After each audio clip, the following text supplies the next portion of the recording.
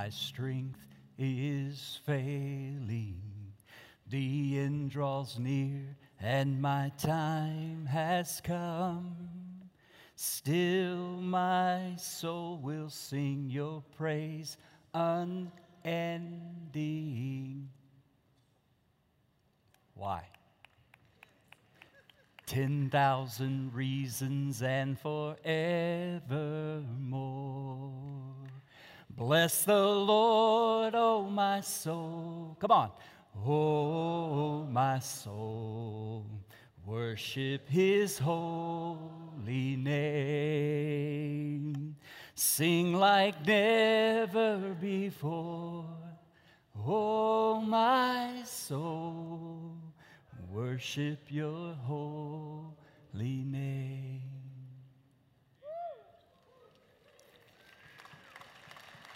Do you know what makes that mean something and matter? Jesus. And not just Jesus, the resurrection of Jesus. And not just His resurrection, but the promise of our resurrection through Jesus Christ, God's Son. Hey, that changes that song altogether. And that song is not myth or fairy tale or fable. It's more than fantasy. It's not just wishful thinking. It's the fact that Jesus Christ died on the cross to pay the penalty for our sin, was buried, and, say it with me, raised again on the third day. Praise God. Jesus is alive and we'll live too. And I know what you're thinking, Pastor, it's not Easter yet. Yeah, but you know what? We celebrate the resurrection every Sunday. Not just on Resurrection Sunday. And you know, we believe this. This is the core of our conviction. This is the bedrock of our faith. And surprisingly, we're in a pretty decent-sized company of Americans because, believe it or not, while things like, for example, belief in God and prayer and people taking the Bible literally and attending religious services and identifying as religious and being affiliated with a religion, all those things are on the decline. Yet, according to studies, 80% of Americans still say they believe in an afterlife. And that's up over the last several decades from only 73%, now 80%. And you know that's not all that surprising, and we're not all that new, because from the earliest of human understandings, we've longed for something bigger than ourselves, beyond ourselves, something more to life than just life, something called the afterlife. Anthropologists may not all agree on what it looks like, but they can't disagree that from the earliest of human understandings, there was this longing, a desire for it. That's why men carve their visions on the cave walls or put into burial plots items like, for example, weapons or food or other necessities for the journey to the afterlife, whatever it was they thought it might be. The ancient Egyptians, of course, are classic examples with their elaborate pyramids in preparation for the journey to the afterlife. But it's not just an ancient notion. Today, in our modern and contemporary world, all the world's major faith groups, all the world's major religions, and an awful lot of minor ones, well, we may not agree on much, but on two things we agree, all of us. Jews, Christians, and Muslims, Hindus, Buddhists, the traditional African religions, even the Wiccans, for crying out loud, we all agree on two things. That there is more to this life than this life. And secondly, how we live this life impacts the life we will live in the afterlife. Can you believe we all agree on something? By the way, that's a good place to start a conversation with anyone of any other faith, right there at our point of agreement. And some might argue that this is just a religious thing, and it is a man-made, human-made, wishful thinking kind of thing. Certainly not in the conversation of medicine or of science, but I beg to differ, in fact, because there is a growing interest in science and in medicine for what might possibly be beyond this life in some kind of an afterlife. In fact, that the human person's more than physical and material, and the mind is more than a brain. That there is something to the human consciousness, to what it is to exist as a person that transcends what can be measured with instruments, on dials with gauges. I'm talking science and medicine now, a growing interest over the last 20 years. Why? With the growth in neurology and its study of the brain and how the brain fires and how the brain works. We know things now we've never known before. And with our ability now to resuscitate or to bring back from the brink of death, we have these stories piling up called near-death experiences, where people tell amazingly profound experiences, what they saw on their way to the other side. I'm no expert on that. I won't claim to be. I'm in fact, not an expert on almost anything. I'm a pretty good eater. Pretty good at that. I might be an expert in Southern fried chicken. I don't know if that's my only thing. But here's what's interesting in the conversation, that many medical and scientific minds have now begun to open to the possibility that there is some kind of human experience that transcends the natural and the physical. Even in the scientific circles, I'm reading that the afterlife is now no longer considered as unreasonable after all, as perhaps it was just years ago. And while I'm no expert, I got one with us today. I want to introduce you to Dr. Gary Habermas, who is here with us today, a longtime professor at Liberty University, historian, philosopher, theologian, author, apologist. He's now the director of research. He's a professor in apologetics and philosophy at Liberty University. He was here yesterday with our Spanish Apologetics Conference and graciously agreed to stay and speak English today, which is his actual first language. And since he's here, and since he is a prolific writer and researcher and lecturer on resurrection and the afterlife, let's bring him for a conversation. Would you help me welcome Dr. Gary Habermas today? Dr. Gary, join me, if you will. Come on up here, brother. What a privilege and an honor to have this guy. He is all over the country and beyond, lecturing, teaching on resurrection. And we are delighted to have him here with us today. I was reading about him earlier in the week when I understood that he was coming, and I discovered, Dr. Gary, that you actually have been on somewhat of a journey yourself, and in the early days might even have considered yourself to be somewhat of a skeptic with regard to resurrection and the afterlife. Tell us about your journey. Well, I was raised in a Christian home, but... We don't have a mic on you, brother. We got two mics, and neither one of them are working. Let me see if we can bang one, shake one, beat one. Guys, want to try another one? Hello? There you go. Ma'am? See, shaking things works. It's sort of like the mind. It's like the mind working through the brain. Well, I was raised in a Christian home. Let me shake it again. I'm going to shake it again. Hello. See? We rehearsed this. Did it go out again? No. No. Good. The shaker's always here to do this over and over. I'll reshake it anytime we need to. Yeah, the microphone. Yeah, hold it up here. That way you won't block the antenna with your massively muscular hand there. There you go. Perfect. Is that right? There you go. Okay, good. Thank you, Brent. Thank you, John. Now, what was I going to say? No, I'm just kidding. You were going to tell us about the time you didn't think you believed. Right. No, I was raised in a Christian home with Christian parents, but the closest person in my life died when I was 8 years old, and I didn't know it at the time, but that kind of plummeted me a few years later in my teen years to questioning my faith, and I rejected inspiration of Scripture when I was in college, and I was told by a Christian who later became a friend of mine. At the time, I didn't know what he thought. He was a big guy, looked like an offensive tackle. And he came up to me and he said, I heard you deny the inspiration of Scripture. And I said, I do. And he said, man, you've got 7 demons in you. And I thought, demon, fight, demons, fight. He looked like he wanted to fight. This is in inner city Detroit. And where I was raised. Actually, it's a witnessing technique. It is. It is. And you gather people around, and then you start witnessing. No, he just turned and walked away. And so this launched me on years of study and checking out other religions and going to religious places and doing some thinking for myself. And Christians were trying to help me out of it. Why don't you study this? Why don't you study that? And I didn't think any of the answers were very good, to be frank with you, until I realized one day that if Jesus was raised from the dead, Christianity would follow. But here's the key. I didn't know if he was raised from the dead. But if he were raised from the dead, that could bear the weight of Christian truth. And that started me on a lifelong study of the resurrection. I am currently writing a magnum opus on the resurrection.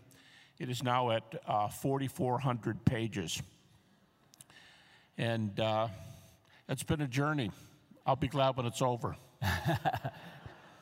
So what's interesting about your story is unlike some of Christian folks, you didn't believe because you believed. You didn't believe because someone told you to believe or guilted you or shamed you for not believing. You really searched out the evidence for the resurrection and became a believer.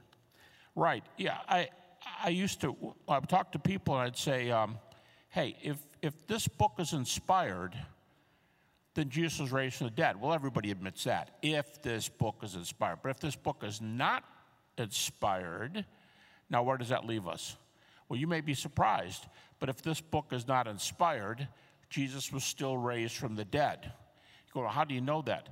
Because if you use only those verses, and this has been my life pursuit, if you use only those verses which are evidenced enough that atheist New Testament scholars will accept the verses, those texts are enough to show that Jesus was raised from the dead. You get a fuller body of text if you accept everything, but if you only accept the minimum, you still have a resurrection. You know, a lot of people say of Christians that we have blind faith, that we have to check our brains at the door and just embrace this fairy tale and fable. But you're saying that faith in the resurrection and belief in the afterlife is actually reasonable. Very reasonable. You could bring in football or hockey here. I was the ice hockey coach at Liberty for 9 years. There's a saying in hockey, you know, if somebody gets smart with you, you can go hockey on them. There's a side of me that says I'd like somebody to say that to my face, because a lot of people scoff. A lot of people say, that's mythology, that's Wizard of Oz. You want me to believe in Narnia? Well, guess what?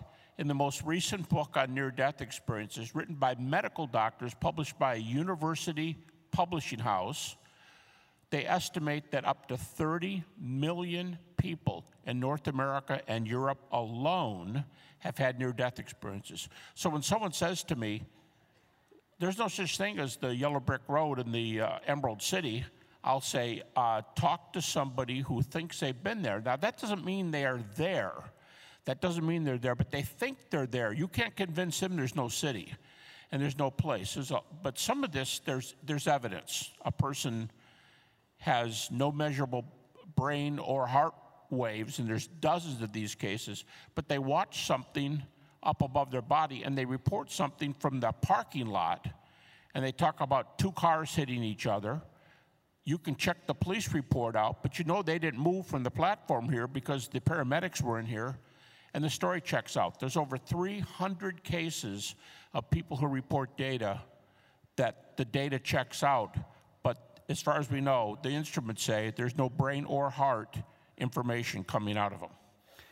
So what's interesting about those NDEs, and of course they're near-death experiences. That's correct. And what they really do is give evidence to science and medicine that there has to be more than the human existence than the physical and the material. Exactly. Well, talk to us about evidence for the resurrection and the afterlife that sort of brought you to a reasonable conclusion that historically this actually happened and is true. Yeah, I tell people there's a lot of fascinating evidence. By the way, those of you who follow the Shroud, I gave a lecture on the Shroud of Turin yesterday. I had co-authored a book on the Shroud of Turin with one of the scientists who did the testing in 1978. The latest, when I got back to my hotel room, the latest study came out that said the dating on the Shroud looks like it's wrong, And you say, well, who published that? A Baptist church? No. How about Oxford University? This came out last night, and it's being sent around all over the place because they studied the scientific results, and there were some errors in the math that was reported in the 1988 test. That's that. But I still think the best evidence for the resurrection easily is, I call it a heads I win, tails you lose argument. Again, if the Bible's the Word of God, Jesus has been raised, and Christianity's true. If the Bible's not the Word of God, because you're an atheist New Testament scholar, but you're going to grant me 6 facts in the New Testament because the evidence is good. Those little pieces of data are enough to say Jesus died on the cross, and the disciples had experiences that they told everybody, I saw the risen Jesus, and no other explanation works. So I think the best evidence is early eyewitnesses. By the way, skeptics who do not believe the Bible is the Word of God, who are not Christians, believe we have reports on the resurrection from 1 year after the cross, from 1 year later. That's a real strong point of how we do history. Yeah, and the only way we have any history, certainly ancient history, is somebody was there, they wrote down, recorded, or told, if it were further out, what happened, and then that was passed. The criticism about Christianity is that we've invented all of these events in the life of Jesus, his miracles, and certainly his resurrection, well after the fact, sort of the whisper game, if you know, it changes with each person. But in reality, if you compare the history of Jesus and his resurrection to any other evidential support for history, where does that stack up? Well, it makes you sound prejudiced, but if you just want to talk about the data, no other founder of a major world religion even claimed to be God, Buddha was an atheist. No other founder even claimed to be God. Now, if Jesus claimed to be deity, and his father would have to have raised him from the dead, because dead men don't do much, right? We know that much. Dead men don't do much.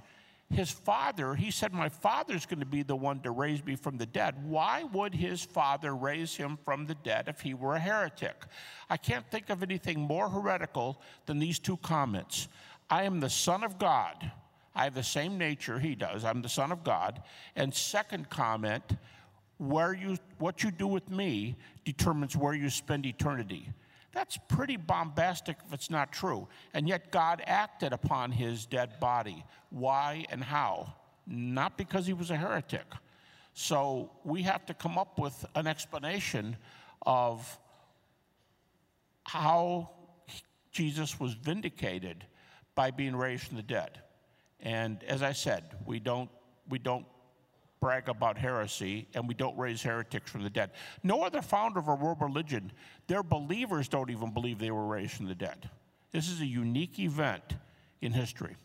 And it happened and was witnessed by hundreds of eyewitnesses who wrote it down so early with regard to the events, and then copied those early documents faithfully, so that what we have today is a record of the actual events of the resurrection in the same way we have history of any other kind of that right era. After they happened. Within a year, even an atheist will give you within a year. They will grant that. They will grant that. Atheist New Testament scholars or non-Christians, say Jewish New Testament scholars, they're trained, they're experts in New Testament. Yes, they will tell you. In fact, one of them, this isn't normal, this isn't every day, but a Jewish scholar named Pinchas Lapid in 1983 wrote a book called The Resurrection of Jesus, a Jewish Perspective. And he concluded that Jesus was raised from the dead. You say, well, what about him? Did he become a Christian? No, because his view, and this view is fairly common in a large number of Jewish intellectuals, the view is that Jews come through the law, but that Jesus was the prophet for the Gentiles, and Gentiles come to God through Jesus Christ. They say, well, that's everybody in the world except for maybe 40 million people. That's just, I'm not saying that's what we believe. I'm just saying that's their view, but that Jesus was raised from the dead. If you're going to get that close and concede this event, it bears some looking at. Well, and I think we would agree that in some cases, no matter the evidence or how compelling the evidence, some people choose not to believe in spite of the evidence. Exactly. It still takes faith to believe. You can't force belief. It takes faith not to believe. It does certainly take faith. Maybe Knife some cuts would say both ways. more faith to disbelieve. Yeah, and you know, I was saying the early service today, the weapon, if this is a weapon, of a lot of unbelievers is simply scoffing. Anybody can say, what if? What if you're wrong? You know how I like to respond to that? I go on a lot of college campuses. I like to say, what if I'm right? And they say, well, all you said was what if you're right. And they didn't even realize that all they said was what if you're wrong. And I say, if you want to talk evidence, let's talk evidence. And the person thinks about it for a second and sits down. Mm-hmm. They don't say much. So, you know, we just have a really, really good case. When we can use their data and say that on your facts, Jesus was raised, I think that's really hard if you don't believe in Jesus. Why, to answer the question, why did God raise him from the dead if he were some sort of heretic? Now, on the other hand, if what he taught was true, now all of Christianity follows. Yes, amen. Well, I have one more question, and it's a segue into what I want to cover in the remaining time we have. I came across years ago in C.S. Lewis's Mere Christianity something called, I'm not sure he called it this, perhaps the argument from desire, Yep. Meaning that there's something within the human person that desires something, and if they didn't desire it, and these are innate desires, not artificial or contrived, these are innate, natural desires. Tell us, just summarize for us, and you've dealt with this some as well. What is the argument from desire? Now, Lewis does call it the argument from desire, and some philosophers have even taken Lewis's argument and made a formal argument into it. But Lewis had this strong desire to live beyond this world. This is where his fantasy comes from. Paralandra, the scientific novel, the science fiction, Narnia, 7 books, and so on, because he experienced this deep longing for eternity. Why? Because his mother died when he was the same age as my great-grandmother died. He was 8. And he believed so strongly at that time, being raised in Belfast, Ireland, he believed that God would raise his mother from the dead. First of all, he thought God would heal her, and he didn't. Then he believed so strongly he thought God would raise her, and he didn't. And that bothered him so much that he walked away from belief in God because of a little boy who didn't have a mother. And he became an atheist. But that argument has stayed with him all his life. And when C.S. Lewis study groups take surveys on what idea influences you the most about Lewis, the most popular answer is his longing argument, that we all have a longing for another world. We have a longing for ultimate beauty. We have a longing for ultimate fellowship. We have a longing to live forever in a wonderful way. And you said the numbers have gone up recently, right? Yeah, they do. Belief in God, interestingly enough, reading the Bible, praying, those continue to sort of trend down a bit, but not belief in the afterlife. Even Right. belief in heaven continues to either remain steady in all studies or even in some, even increase some. Yeah, and I've got to think near-death experiences in the news have something to do with that. They certainly have. One of my good friends just retired from a distinguished professorship of psychiatry at the University of Virginia School of Medicine. He has published over 100 peer-reviewed medical journal articles on near-death experiences. So anybody who says that's a bunch of baloney, the scholars don't know about that, I'll say go read the medical journals. So in this argument from desire, we naturally desire food because there is food. That desire can be met. We naturally desire friends because we can have friends. Now, we don't naturally desire to fly like Superman because men don't fly like Superman. That's a fantasy. But we naturally desire something to drink because that desire ultimately can be satisfied in something to drink. Right. Lewis is saying, and this argument I think says, that there is a desire within us, sometimes met, sometimes unmet, sometimes frustrated, but it is a longing for something beyond ourselves, for, I think, what he called transcendent joy. That's correct. Where do you think that comes from?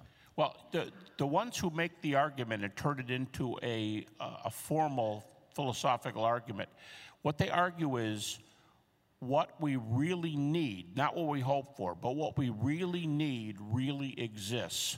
And that they'll say that you can't think of any examples of what you actually need, like air, like food, like water. Whatever we really need really exists. And death is not normal. It's not natural. And so we have a desire to live forever. And then when you see the evidence start coming in on, if you think there's evidence for God, if you think there's evidence for near-death experience, if you think there's evidence for the resurrection of Jesus, now, as you said, the evidence starts backing it up, and you're saying, hey, this is a pretty good world. This looks pretty good. Yeah, so sort of an agreement. The evidence comes into alignment and agreement with the desire that's innately within us. That it almost makes you want to say, I knew that. Amen. I knew that. Amen. Would you help me thank Dr. Gary Habermas for being with us today? God bless you, Doctor. So appreciate you. Appreciate all the hard work you've done. Chris, thank you for helping us out here in our conference yesterday. And I want to take you to the Bible, to the Old Testament of all places, and see if we can't answer this question together. Where did that desire come from? Where is that longing? What's the source of that innate natural longing? You have a Bible, Ecclesiastes, not Ephesians. We've been there so long, I can't say any other book of the Bible. Ecclesiastes chapter 3, verse 11. I want to read this verse to you. See if this doesn't sound familiar. It says this, God has made everything beautiful in its time. Also, He has put eternity in man's heart. Maybe God put that longing within us. After all, we were created by God and for God. And our ultimate joy, ultimate beauty, ultimate perfection, ultimate good is beyond us. And so we long for it and we desire it. And since we don't find it in this world, we long for it on the other side, in the afterlife. Well, you say, Pastor, it's interesting you make an argument for the afterlife in the Old Testament. We've been told that the New Testament is the basis upon which we base our faith and trust in the resurrection, of course, of Jesus, but then our resurrection as well. And our entire concept of heaven and the afterlife is built on the New Testament. I would say not so fast. The Old Testament is solid in favor of the afterlife. Can I just take you for a few moments as we begin this 7-week series to the Old Testament and hit a few highlights, if you will, to sort of build a case for the foundation upon which Jesus and the apostles taught about resurrection and the afterlife. But some would say afterlife, Old Testament, it's not together, but in fact it may not be prominent, but it is certainly present. Keeping in mind, of course, that in the Old Testament, they don't have the benefit we do. We don't have this body of evidence. We have evidence. We have witnesses. We have the Bible. They couldn't look back to the empty tomb. They had to look forward and to look ahead. And look forward they did. Like Job, for example. One of the oldest books that we have, one of the oldest stories that we have. In fact, if you're reading with us through the chronological Bible this year, you might have been surprised when at the end of Genesis 11 there was a break and Job was inserted in between Genesis 11 and 12 before Abraham. So we're early now. We're way back. And what do we read? That in Job's misery, he asked this profound question, Job 14:14. If a man dies, shall he live again? Do you hear the hope in that question? The possibilities that might exist, the longing for something beyond himself. I mean, if you lived the life Job lived until that point, you'd be longing for some sense of it all, for something more than it all. And Job certainly was. And not many chapters later, in chapter 19, Job comes to this triumphant conclusion in the course of his search for sense and meaning. He says, "For I know that my Redeemer lives, and at the last he will stand upon the earth. And after my skin has been thus destroyed, yet in my flesh, I shall see God, whom I shall see for myself, and my eyes shall behold, and not another." Job, old book of the Old Testament, there is not only the longing, but then comes the belief, the conviction, the firm foundation of heaven, eternal life, whatever he called it, seeing God. Moses hints to it, I would say. He doesn't say much about the afterlife in the Torah, the first 5 books of the Old Testament. He's more focused, many believe, on this life, on living and doing good because it's good to do good and because good pleases God. Many Jews today live in the same sense of believing that better to focus on this life and let God handle the next life. And yet it's interesting that Abraham is said to have breathed his last, died in a good old age, old man full of years, and was gathered to his people. Maybe I'm just speculating here. Maybe that phrase, gathered to his people, which Moses said of Abraham, Isaac, Jacob, of Moses, and of Aaron, maybe that's just a nice, polite way of saying he died. He was gathered to his people, or he was buried in the tomb of his ancestors. Maybe that's what it means, or maybe even Moses, though he doesn't deal with it directly, it's not prominent in the Torah, maybe even Moses views something beyond where we can sort of get back together again and see heaven as a family reunion and a homecoming celebration. Of course, there's David and his conviction. You can't miss this. King of Israel, shepherd, psalmist. Do you remember the story of he and Bathsheba, and the child that was born of the two died? In the days preceding his death, he mourned, he fasted, he wept, but then the child died. Those who attended to David thought, well, if he grieved this deeply while the child was alive, who knows how deep into despair he's going to fall when the child dies. But instead, David arose, he washed his face, he took nourishment, and he began to move on with his life. And they said, what's the deal, David? You should be grieving worse after death than you were before death. And you know what David said? Let me read it to you from 2 Samuel chapter 12, verse 23. I will go to him. He will not return to me. David was saying, there's nothing I can do to bring him back, but I'm going to follow him and be where he is. In Psalm 16, verses 9 through 11, David expresses joy and security in the Lord when he says this, He, the Lord, will not abandon me in the grave, nor will you, God, let your Holy One see decay. David said that initially, of course, of his own confidence beyond the grave.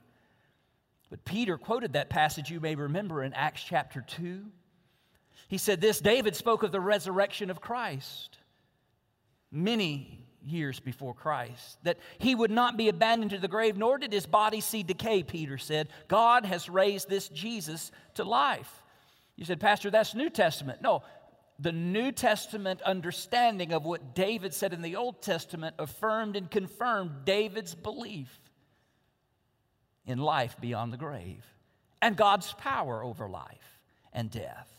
Then there's, of course, Psalm 49, like sheep they are appointed for Sheol, death shall be their shepherd, and the upright shall rule over them in the morning. Their form shall be consumed in Sheol with no place to dwell. There's another verse in Psalm 49 I want to share with you, but let me just unpack Sheol for just a moment. It's the Old Testament concept of the grave, or of the dead, the realm of the dead. It's described as a dark and gloomy place, a place where the dead are separated from the living and from God. They are forgotten there. There are verses, psalms, scriptures that emphasize that, along with the fact that Sheol was the final destination and place of no return. Job said so in chapter 7. By the way, the wicked are noted to be in Sheol in the Old Testament, but so are the righteous. For example, when Jacob believed Joseph had died, in his grief, he said this, Genesis 37, I shall go down to Sheol to my son to mourning. So it's somewhat of a neutral place, this Sheol, the wicked and the righteous there in the grave. But then this, in the Old Testament, also describes the power of God over Sheol. Here's that Psalm 49, verse 15. After David's lament for Sheol, he says this, but God will ransom my soul from the power of Sheol, for he will receive me. Did David believe in the afterlife? You better believe David did.